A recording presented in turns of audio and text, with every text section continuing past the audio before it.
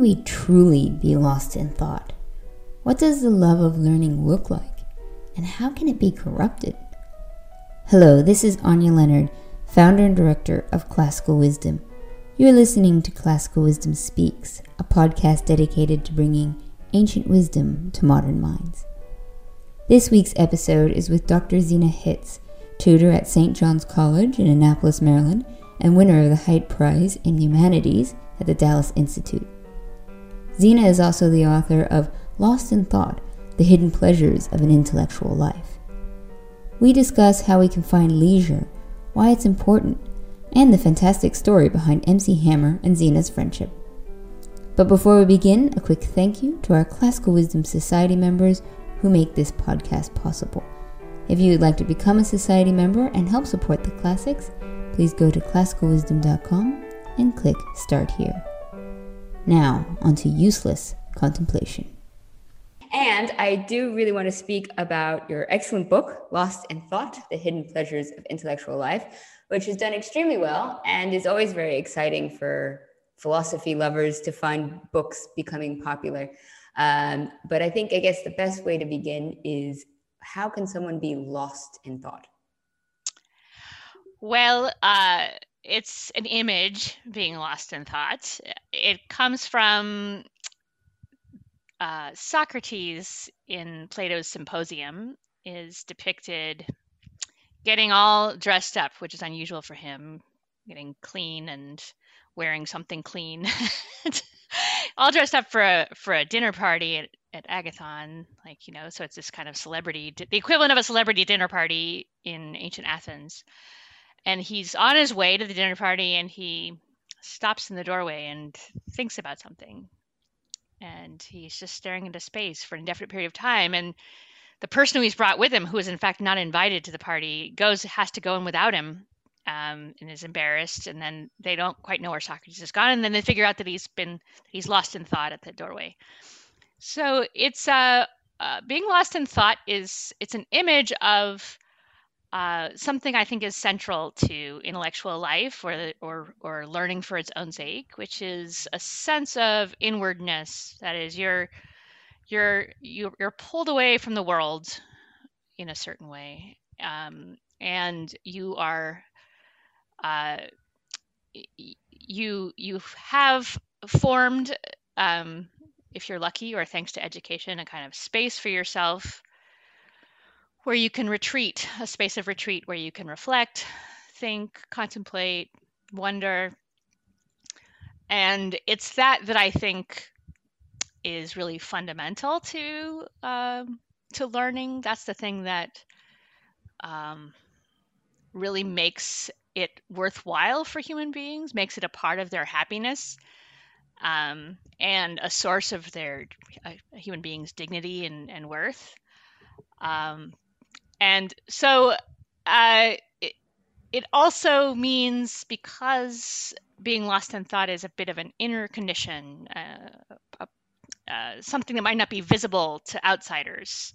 So Socrates looks weird. He stops on the porch and just stares into space. So he's kind of evidently doing something different.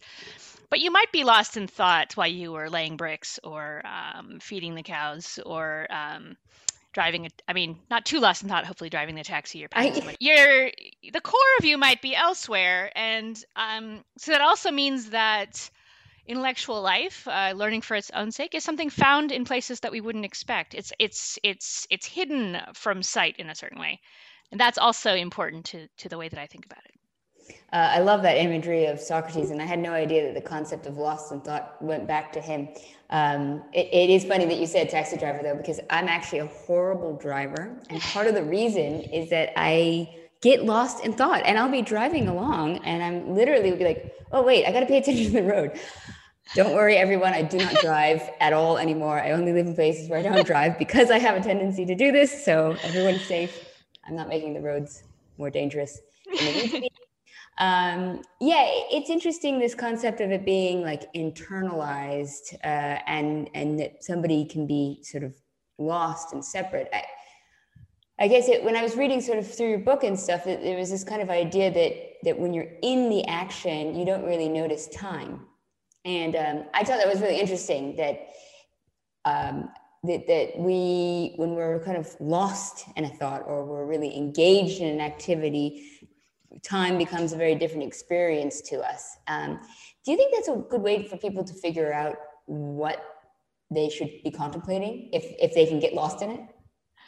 I think it can be. There is a distinction. It goes back to Aristotle that I find useful because, we say that learning is for its own sake. This is the kind of learning I'm interested in that I defend in the book, and that's traditionally called a form of leisure. So it's not work. It's what work is for the sake of. It's some kind of activity that your life culminates in. And what can be a bit confusing is that what Aristotle calls recreation or play or vacation time is not necessarily leisure in this sense. It could just be that you're resting, you're relaxing in order to go back to work.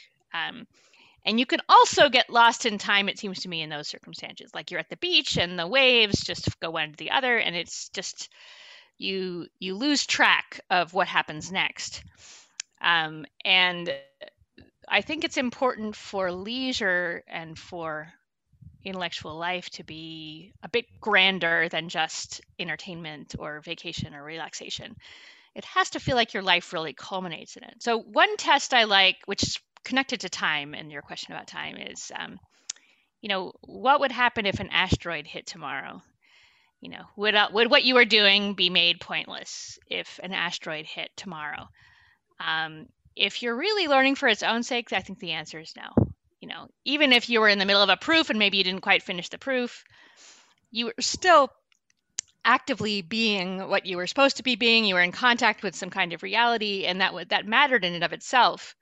That's why you lose track of time, because in a way, in that moment, that's all there is. It's the best thing there is. You don't need to wait for anything else.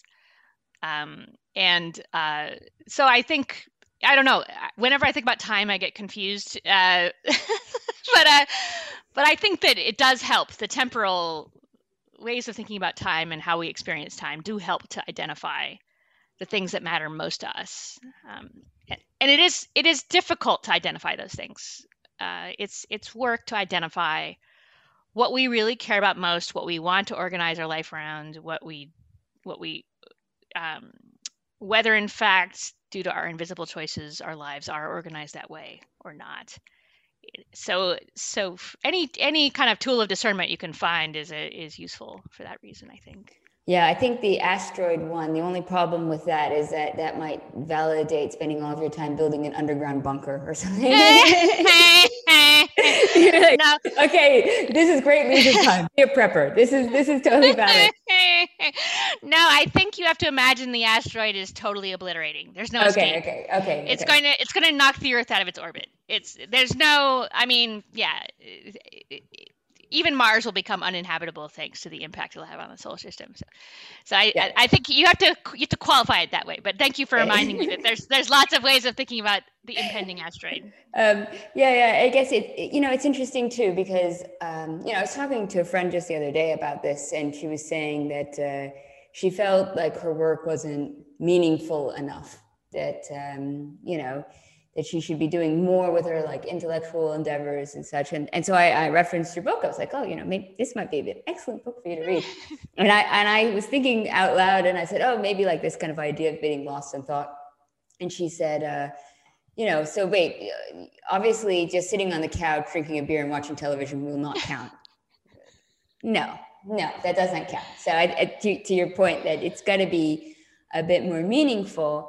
But I kind of felt that just the process of thinking about what is meaningful, the process of trying to decide and sort that out, that is meaningful in and of itself. I think that's right. And it's a bit of the paradox that you struggle with, I think, if you do this type of study or this type of work that I do, is that you're, on the one hand, it's really true that the search matters more than the goal.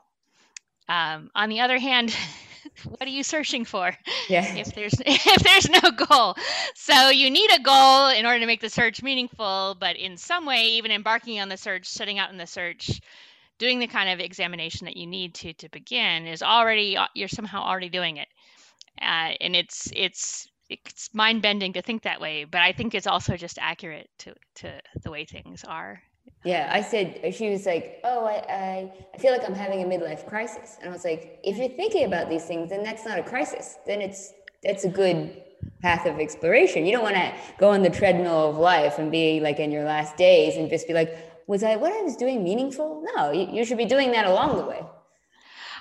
That's so helpful, actually, because I think that we pathologize getting off track, like the midlife crisis, or frankly, a breakdown. Now, what's a breakdown? Often, a breakdown is a way that you finally realize that the thing you were doing wasn't working. It might be the only way you realize it. So it's like a reset button. It's in fact a huge gift. It's hugely important. And a midlife crisis is, yes, exactly. It's the discernment that maybe you should have done earlier, but it's better to do it now than later. This is what you need to be doing. We need to be reaching out to what's really important. And it's so easy. One of the things I think about is how easy it is to kind of live your life on autopilot, to live it off of other people's expectations of you, basically, and the expectations that are easiest to set for yourself. And there's so much more to life than that. And it's most or all the things that are really fulfilling are in that space that are where we get past that, when we're not operating on other people's expectations anymore. Yeah, and you need sometimes those jarring experiences, trauma or tragedy, or just realizations, or near death, or any of these kind of things. Sometimes they're like the shortcut version to realizing what's important. Yeah, no, I think that's right. I get some people think of the book as glamorizing suffering in a certain way, because I talk a lot about suffering and how important it is for meaningful life and for intellectual life. But it's really not glamorizing. It's just suffering is usually bad, but it is, for the one thing, inevitable, and for another thing, it's often the only thing that gets you off of the track of the easy comfort autopilot. What's easiest to do, and it's really not healthy to live like that. So if it's only suffering that's going to get you out of it, only trauma that's going to get you out of it, then that's one good thing about trauma, even if it's not somehow intrinsically in and of itself worth pursuing. You don't want to pursue trauma. No. but if it comes to you, as it almost always does, then that's a good way of using it. You're not advocating bungee jumping in dangerous situations. No, although intellectual bungee jumping with your mind, I'm in favor of. Yes, very good. Okay, so you were talking before about like the love of learning, and I've got a young daughter. I see it's so much easier, I guess, to see the love of learning in children, because they had the constant questions. And maybe for us adults, we see it sometimes when you go down wormholes. That's like, you start looking up something random like cargo cults, and before you know it, 10 minutes later, you've learned everything about some random island in Vanuatu worshiping Prince Charles or whatever. But how does like sort of authentic love of learning look like? How does that sort of take shape for people these days? Well, I think it's important to realize that it's not usually made from scratch. So there are some people who, I feel like I've met them. I'm not one of them myself, but I feel like I've met people who seem to have been born into the world with a certain kind of authentic innocence, and they just do things for their own sake. They're not plugged into status competitions and other ways of being plugged into the social world in its lowest, most competitive sense. But I definitely am like that, and most people I know are. And so I think it's important to realize that you hardly ever start out learning for its own sake. You start out learning for the sake of something else. You're impressing your parents, you're impressing your friends, you're impressing your teachers. You're doing what you're supposed to do. You're if you're like me, you're bad at sports, you're unlucky in love. Okay, so you've got to do something. So you aim for good grades or advancement in academic things. Um, so I think what happens, as I understand it, is the following. I think that we as human beings are naturally drawn to real learning, to contact with reality. There's something in us, some deep desires that want to think about things and want to understand. Whether that's a desire to understand the natural world, or a desire to really understand other people, or to get to the bottom of the meaning of life. There's something in us that really wants that, but it's not immediately accessible. The fact that it's natural doesn't mean that it's sort of right automatic at the surface. It has to be cultivated. So what I think often happens is you start out learning for these other reasons, and then something breaks open. You suddenly lose track of your original interest, and you're lost in what you're doing. So here's an example from the other day, which I think it is a good analogy. We can see. I was weeding a big chunk of my backyard, which I've actually never weeded before. So I've lived here for 6 years. This has been like a bed of weeds for 6 years. To weed as you've never weeded before. So I'm like, I'm trying to pull stuff out by the root, right? But as I'm weeding, I'm looking at the plants. I'm like, oh, isn't that interesting? How do the roots of this work? Is this one root? Is this one plant, or is this a network of plants? And how does a network work? And I'm identifying the roots of one plant with another plant. And so this is a practical thing, weeding. I think it's a means to an end. But somehow I got lost in the middle of it, thinking about what these plants were and trying to figure out how they worked for its own sake, not for any practical reason. I think that can happen. You're studying for a math test, and suddenly you realize, you start really enjoying the math, and that's how I think it happens. And you recognize it in yourself when you start to do things that are not obviously for not any other purpose than just learning. So you're doing work that you don't have to do. You're thinking about something you don't have to think about, or you're thinking about something in which there's no profit for you to think about. Nothing doesn't get you anywhere. That's part of the test of it. Do you think that's ever just a form of procrastination? It is. It is. I should be doing this. That's when I know. I think I can speak for myself, and I think many academics have had this experience where there's the thing you're supposed to be working on. Okay. And then you really don't want to do it because you have to. And then there's the project that you develop to distract yourself from the thing you're supposed to be doing. And the project that you're distracting yourself with is often more interesting, more valuable, more worthwhile, and turns out better in the end than the thing that you were initially setting out to do. So it can look and feel like procrastination, but it is it really can be more authentic than the thing that you were trying to avoid doing. Which isn't to say that procrastination is good. It's not to say that we don't have duties, things that we really need to do no matter what. But we shouldn't disregard the things that happen at the corners, at the margins, at the outside, because those often end up being more valuable than we thought to begin with.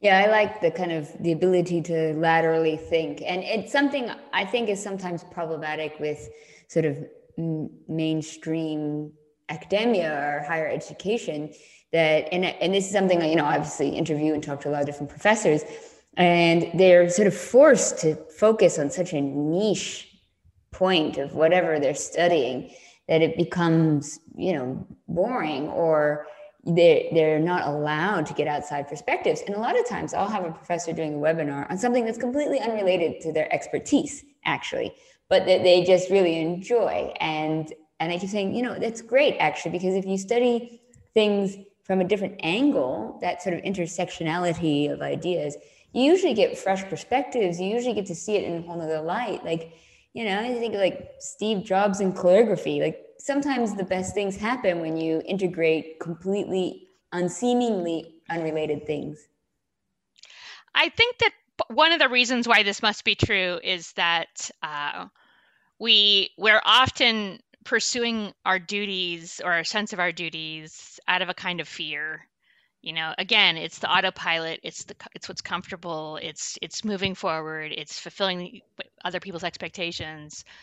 And again, that's part of life. It's not like you can avoid it entirely, but that's not all there is. You need there to be other things.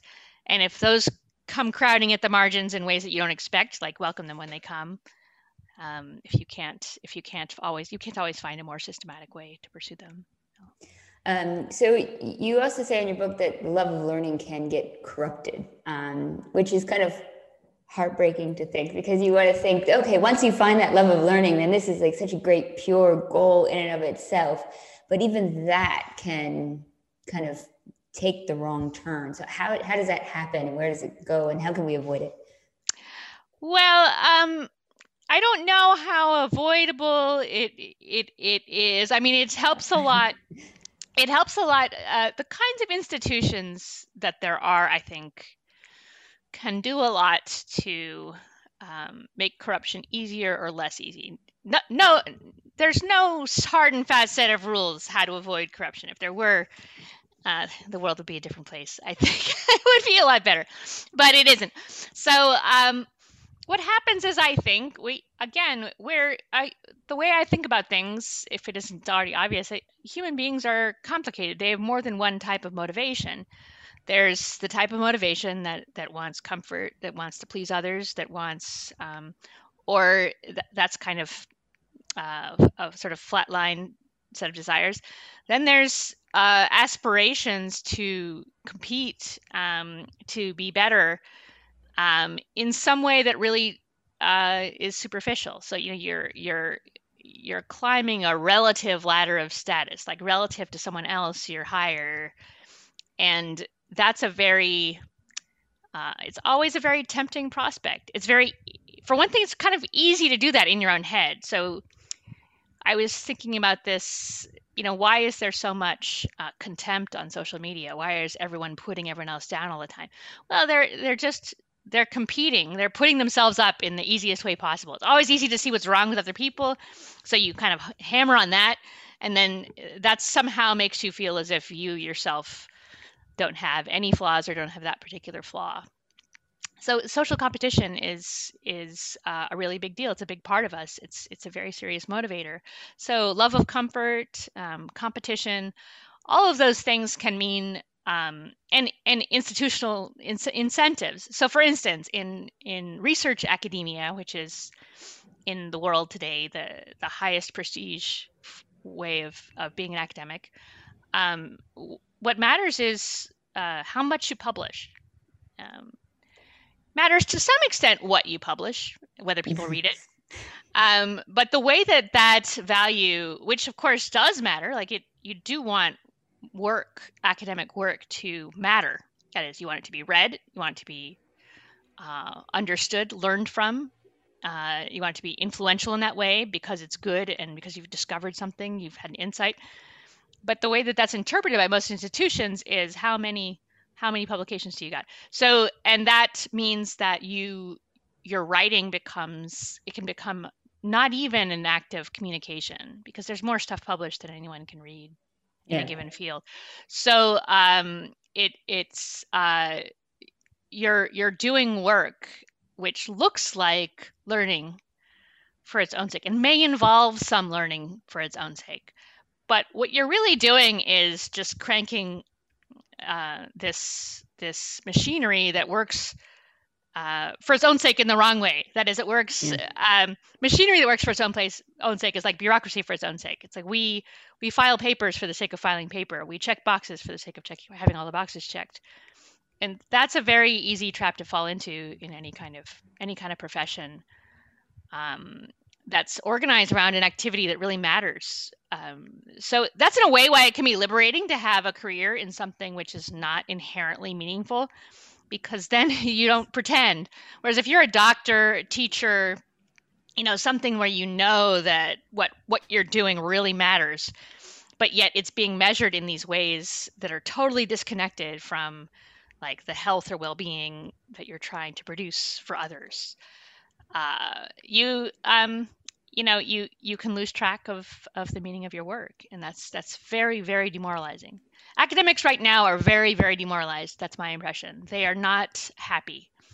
And the successful ones, the high prestige ones, are not happy, and of course the low prestige ones, the ones that are struggling to find work, they're also not happy. I think that's partly because the whole set of institutions has gotten detached from the things that actually really matter about it, that really justify it.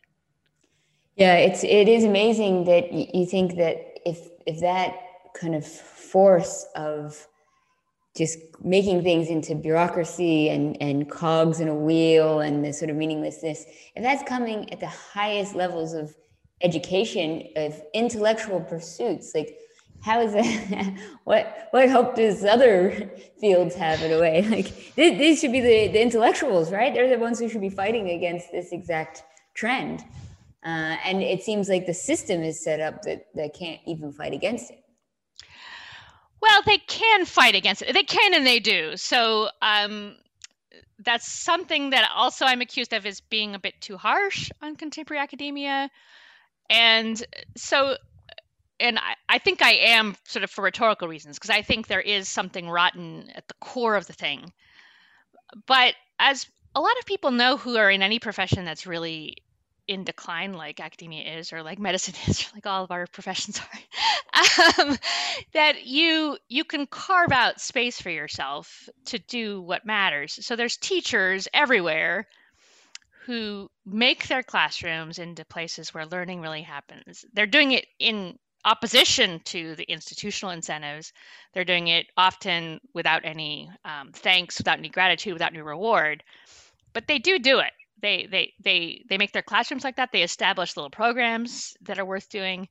So that's happening everywhere. That's always a possibility. But it's true that I think we do have higher expectations of intellectuals. Maybe we shouldn't.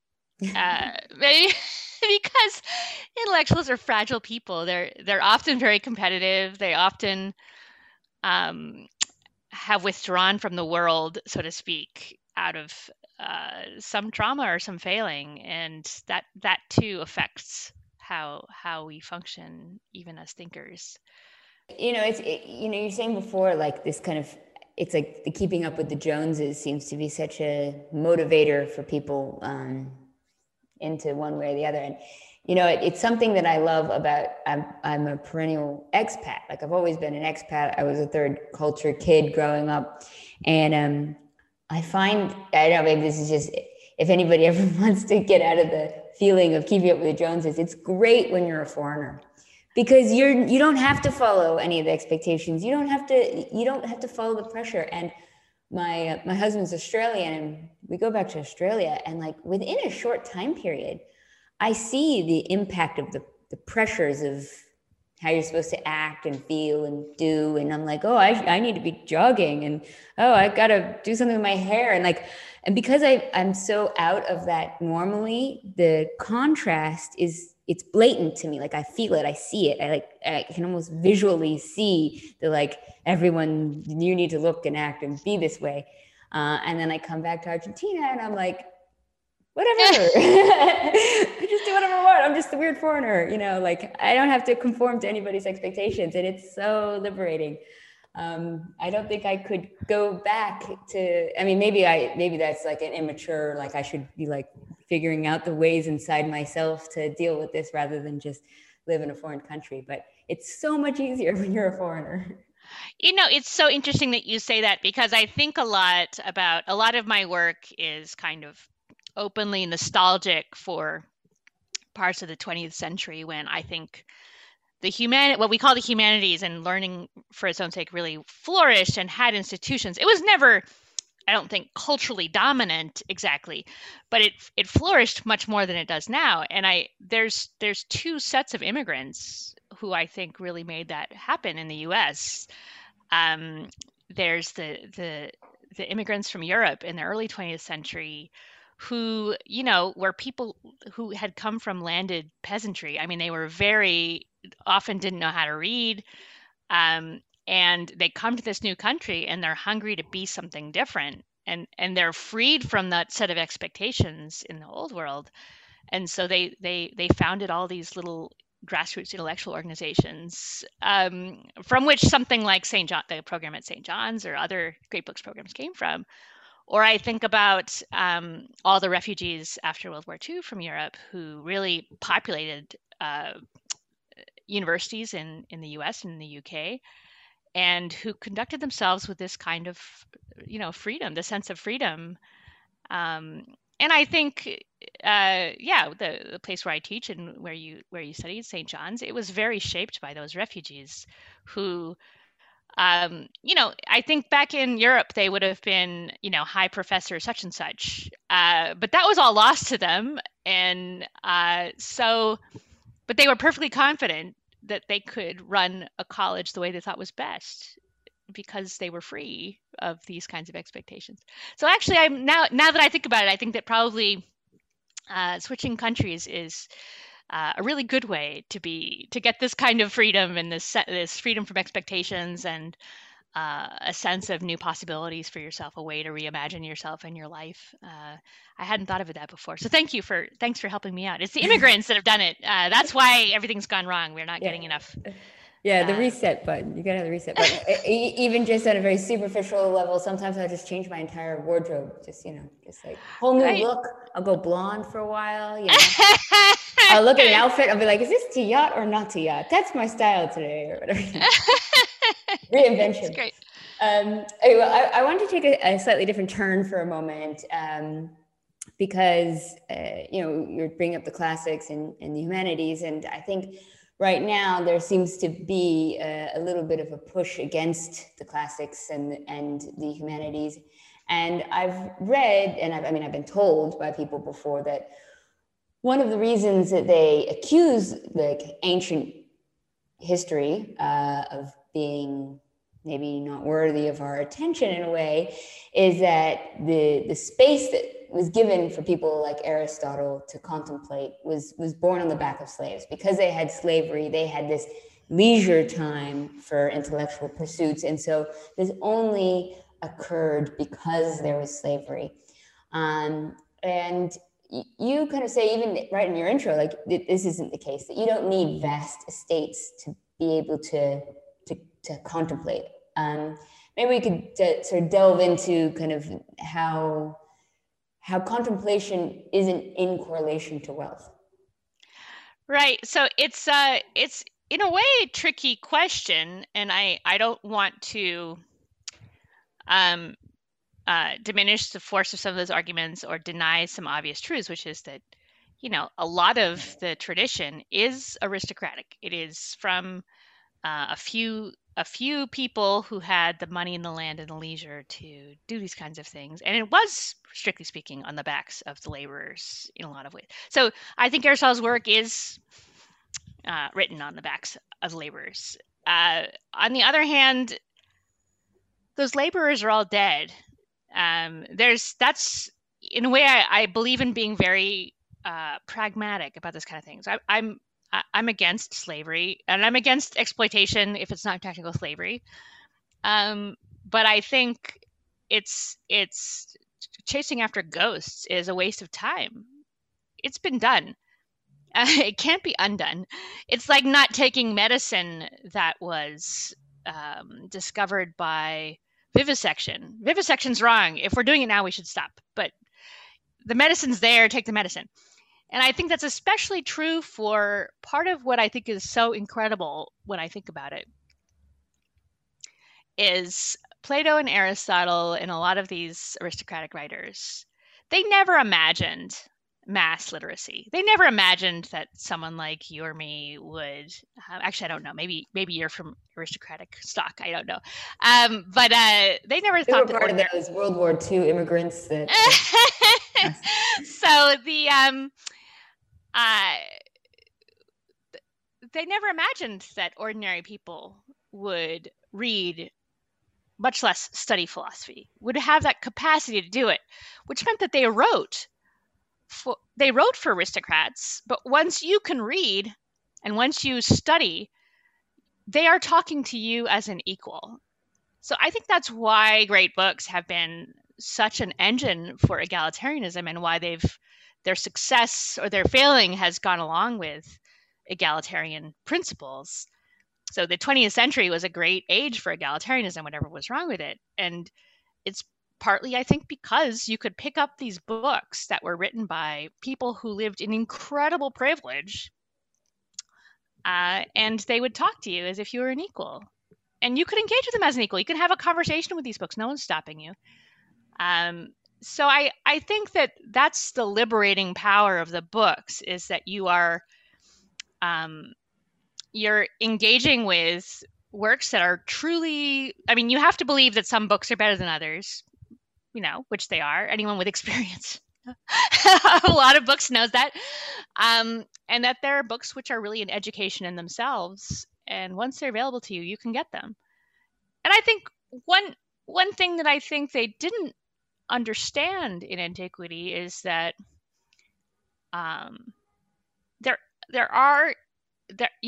manual labor is in fact freeing of the mind in a certain way. So, okay, there are certain modes of life which are so hectic, they involve so much hard work that you can't actually think straight. Okay. Now, I think that's a bad thing. I think we should try to arrange our community such that no one has to work like that. And for all I know, maybe in ancient Greece, maybe that was how farming had to be done. I doubt it, but maybe it was. But we know now that you can do some manual labor and have your mind free to think, especially if you have just even a bit of time to do that in.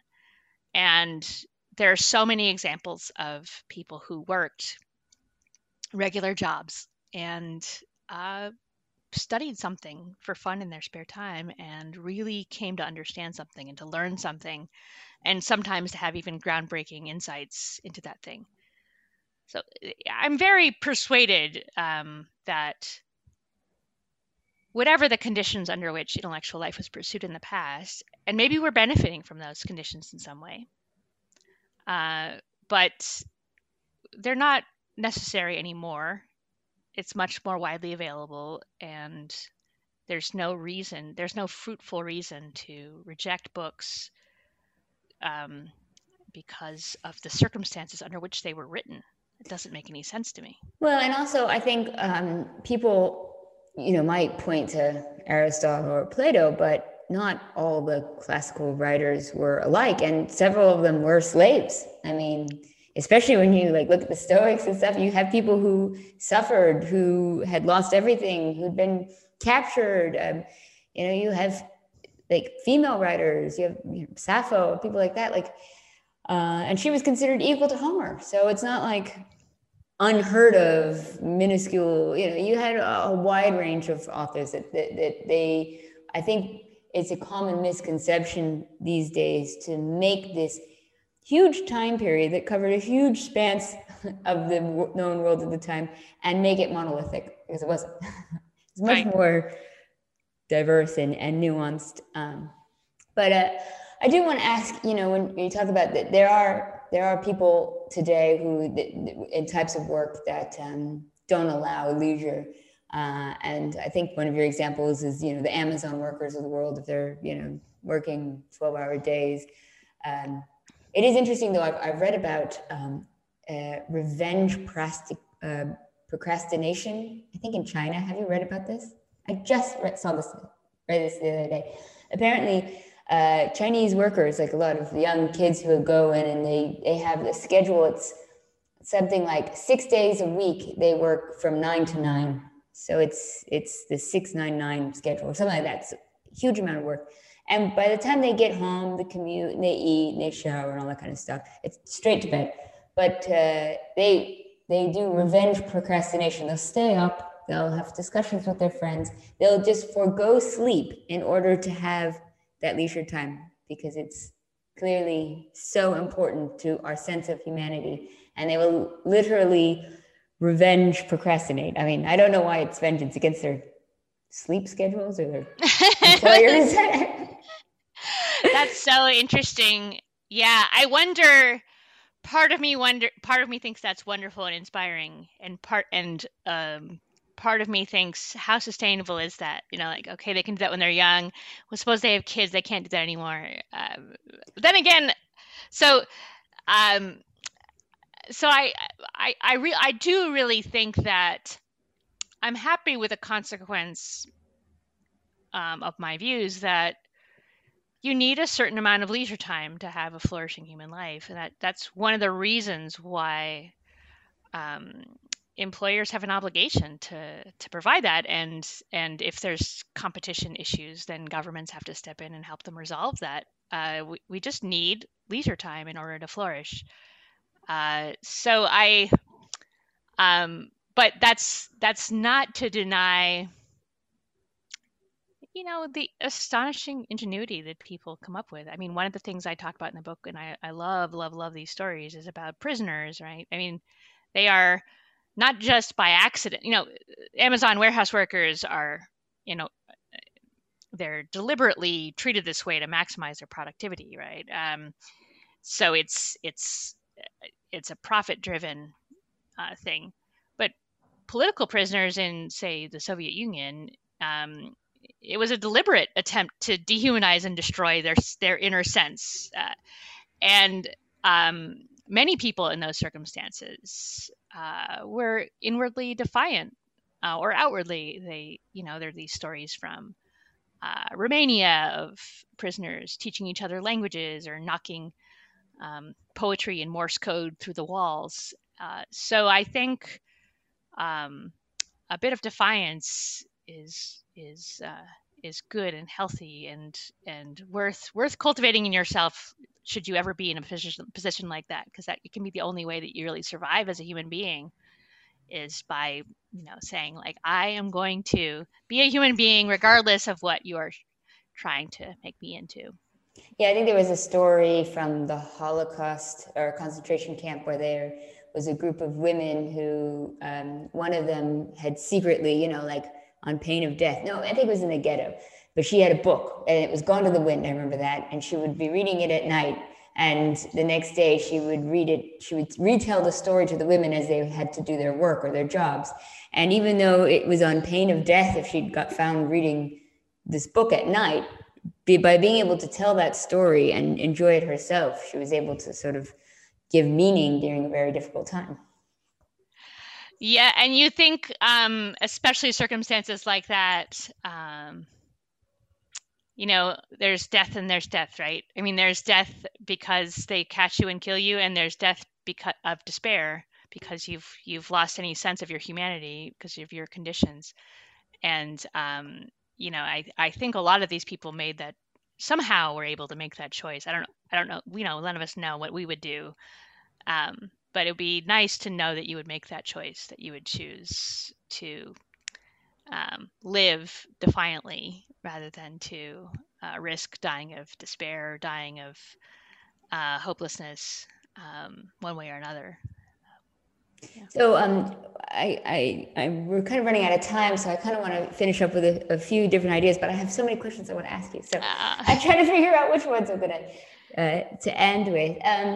But I guess one thing I'm still kind of interested in is how people can find their leisure time, because I think you're right that it's so important. And, when we think of extreme situations like being in ghettos, that sort of doesn't relate, hopefully, to most of the people who are listening to this. But I think people do waste a lot of their potential leisure time on, their cell phones, on, the little bits and bobs and notifications of badges. And is there a way people can sort of find I feel like people have more access to leisure time than they realize. And people always feel like they're running out of time. How can they sort of grasp that leisure time? Like, where can they find it and like really make use of it? Yeah, that's a great question. And I myself have always struggled. I don't have a formula. I every now and then I try one. So I last thing I tried was bullet journal. I was going to I totally this. did that too. And I was It like, was I watched so many videos on how to do it, and then I was like, I, it's like a lot of effort. well, and I had friends who are just true believers. They were like, this was life changing for me. So I was like, well, okay, I'll try it. And of course, it just didn't work for me. So I don't think there's a, so to speak, silver bullet again that's going to make it easier. But I do think that uh, technology is itself really important to avoid. So in a way, even though suppose that what you really want to do is to read and study seriously, even if you tear yourself away from the screen to go for a walk or weed the garden um, or just sit and stare at the wall, which is underrated. Underrated, in my opinion. Um, I'm just anything that thinking of you the lyrics of Captain Kangaroo right now. Flowers on the wall that don't bother me at all. Well, except he's watching Captain Kangaroo. I mean, Yeah. smoking cigarettes is good leisure. I mean, it's bad for your health, but it's a good leisure activity, good for contemplation. So anything that can get you away from the screens is going to help. And trying to find ways to minimize screen time. So I don't know. I don't have a smartphone. I have a flip phone. All of my tech is on a laptop, and I just moved because I use Twitter for for my book. Really, I use social media for promoting the idea that everyone should get off of social media and read some books. I have that on a separate device than my laptop, so I can do work without having to get sucked into it. So there's various tactics, and sometimes they break down, as we all know.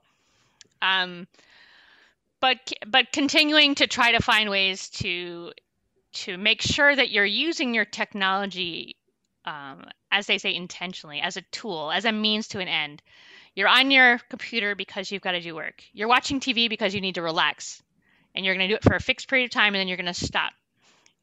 You're on your phone to make a call, or you're on your phone to communicate something. That's the goal, and you're going to get distracted. You're going to make mistakes, but just to try to game your life, that is to set up the incentives in such a way that it's just a bit more difficult to get lost in it. I think that's honestly the biggest thing. And once you're accustomed to having, it's like any addiction, right? I mean, there's a terrible feeling when you first stop. You feel empty and horrible, and all you want to do is go back to your screens. But just push past that into that empty space, and then all of a sudden you find that you want to read books, that you want to cook something elaborate, you want to spend time with family members in a way that's serious. So I think honestly, technology is 90% of the game these days. Like it's just huge.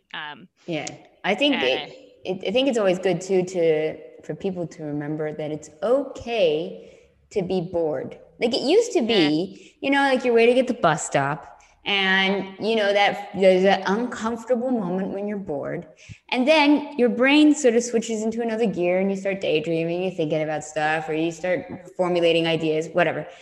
You're commuting. This happens like all the time. But nowadays, you're bored, and that uncomfortable second of being bored, you just automatically take out your phone and you start looking at it, and then you just get distracted. But they don't realize, like, you don't realize you have to get past that little bit of uncomfortableness, right? And then that's where your like brain opens up in a way.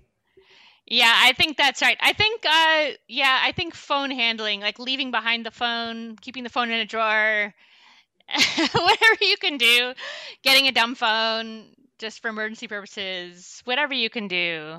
But I agree that those little empty spaces that actually you just come across in life, if you don't have the technology to fill them, that's really crucial, I think, for just getting comfortable with that sense of emptiness.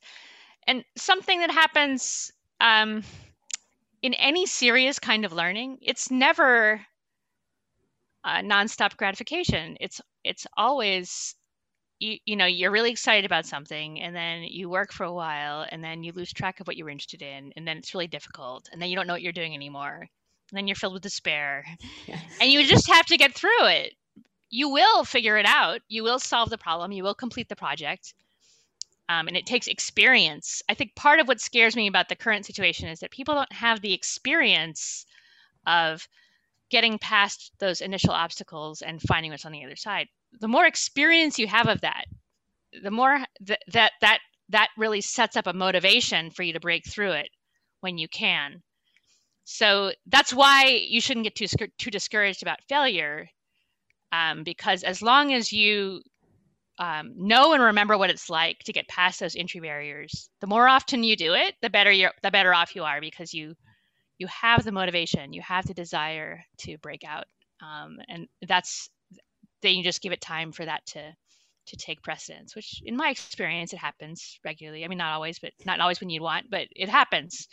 Once I feel very grateful that I grew up before this technology stuff got really bad, because I had that experience of getting past those barriers often enough that I know it's there. Yeah. Even if it's easy to get distracted, I know it's there. I know how worthwhile it is. I know it's better, and that sometimes can pull me out. Yeah, I do worry for the younger generations that, I mean, I'm sure our parents and their parents worried about whatever the new gadget was, and, you know, video games, I guess we had when we were kids, or there was various things. But, you know, you mentioned social media, and I do want to finish up with another one. Speaking of younger people, I'm often doing events with another woman who's a bit younger than me, and I knew her age really the first time when she asked me. She's like, "Oh, so have you ever heard of MC Hammer?" And I was like, "Are you kidding me?" Like, yeah, like, and I'm like, "Oh my God, you're really a lot younger than me." Okay, no. lovely, very smart. But I was like, "Oh my God, I feel really old now that's super obvious to me." But MC Hammer is become kind of a philosopher icon of late in conjunction with herself. And it's such a cool story, I think, for people who don't know this, who aren't really in this sort of new realm of Clubhouse, might not know this great, like, happenings that's happening with regards to philosophical movements, which is great. So maybe you could just tell us very quickly what happened there, because when I tell other people, they're like, "What? Really? This is amazing." So I can tell you what happened, and it's don't get me wrong, it's basically the most exciting thing that's ever happened to me. But it's still, in kind, not that different from something that can happen on social media. As bad as it is, it has allowed me to find out about and connect with all kinds of people who care about the same kinds of things that I do. And learning for its own sake has become sufficiently marginalized that it can be really hard to find people in your local community who care about it, or who care about it in exactly the way that you do. So it really is an opportunity. So I was on Twitter promoting the book, connected with, you know, my colleagues in academic philosophy, you know, my friends and the people I used to know, the people I used to be students with, and my colleagues. And then I discovered at some point, I don't know how, that MC Hammer was posting a lot of stuff about philosophy and science. And that was interesting to me, because here was someone a bit unexpected. And it was clear that he was especially interested in questions about life and consciousness and the origins of life. He was reading scientific papers, both popular and research papers, and he was connecting with philosophers. So I started to follow him pretty closely, and then it's actually has a bit of a St. John's College flavor, the moment of connection. So I was on Twitter too late one evening. I was out in California over going against the very rules you're telling us. I know, I was breaking the rules. Well, fortunately, there's a God, so he helps you out. So I was on too late. I should have been going to bed. I was on Twitter, and all of a sudden I see in my feed this video of planaria, which is a type of flatworm which has amazing properties of regeneration. So you can cut planaria. It's like earthworms to the millionth degree. So you can cut them into up to 700 pieces, and each of those pieces will become a new flatworm. And they'll develop, each of the pieces will develop organs, and they do this relatively quickly. So we actually study these at St. John's in our freshman laboratory sequence as a set of questions about, what is a living being? What makes it a whole? How does it organize its parts? A lot of very profound philosophical questions connected to that. So here this video appears. It's totally unlabeled. It's just sent from MC Hammer, but I know exactly what it is because I've taught freshman lab more than once. So I got very excited and I retweeted, it's planaria. Look, everybody, it's planaria. And then I guess that had some impact on him, so he started listening to my book, and it resonated with him. I think because of his interest in philosophy and science, and because he's an unconventional philosopher and scientist, that is, he's known as an entertainer. And if you know a bit more about him, he's also an entrepreneur. And if you know a bit more about him, you also know that he's a believer, a person of faith. But you wouldn't have known necessarily he was a philosopher or someone who really cared about science. So I think that also connected with the book. Also, there's a Bay Area connection. He's very Bay Area proud, and that's where I'm from, and that's where the beginning of the book takes place. So anyway, he wanted to have a conversation. So he now has this series on Clubhouse of where he talks to authors. So I was part of that series, and we talked for 4 hours. And what for me was the middle of the night. I mean, he and I didn't talk for 4 hours, but he and the people that were helping him run it they wanted to answer every question in the room, and hundreds of people sometimes turn up for these things on Clubhouse. So anyway, it was fabulous, and I'm very happy to have made the connection. And the one thing I want to somehow pin him down sometime and get him to talk about how he developed his intellectual interests, his intellectual talents, and what they mean to him.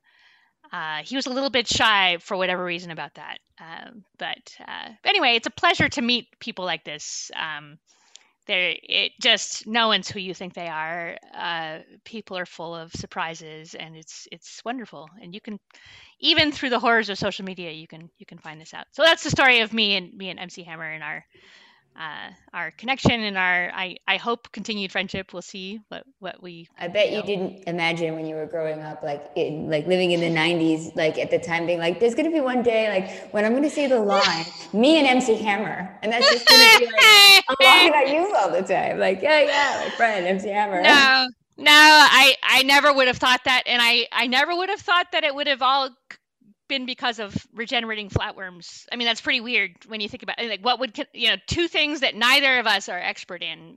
Anyway, it's a wonderful thing. So delighted.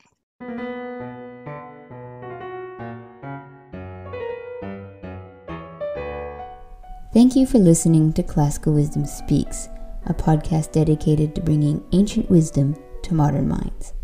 You can find more information about Zena's book, Lost in Thought, The Hidden Pleasures of an Intellectual Life, at zenahits.net.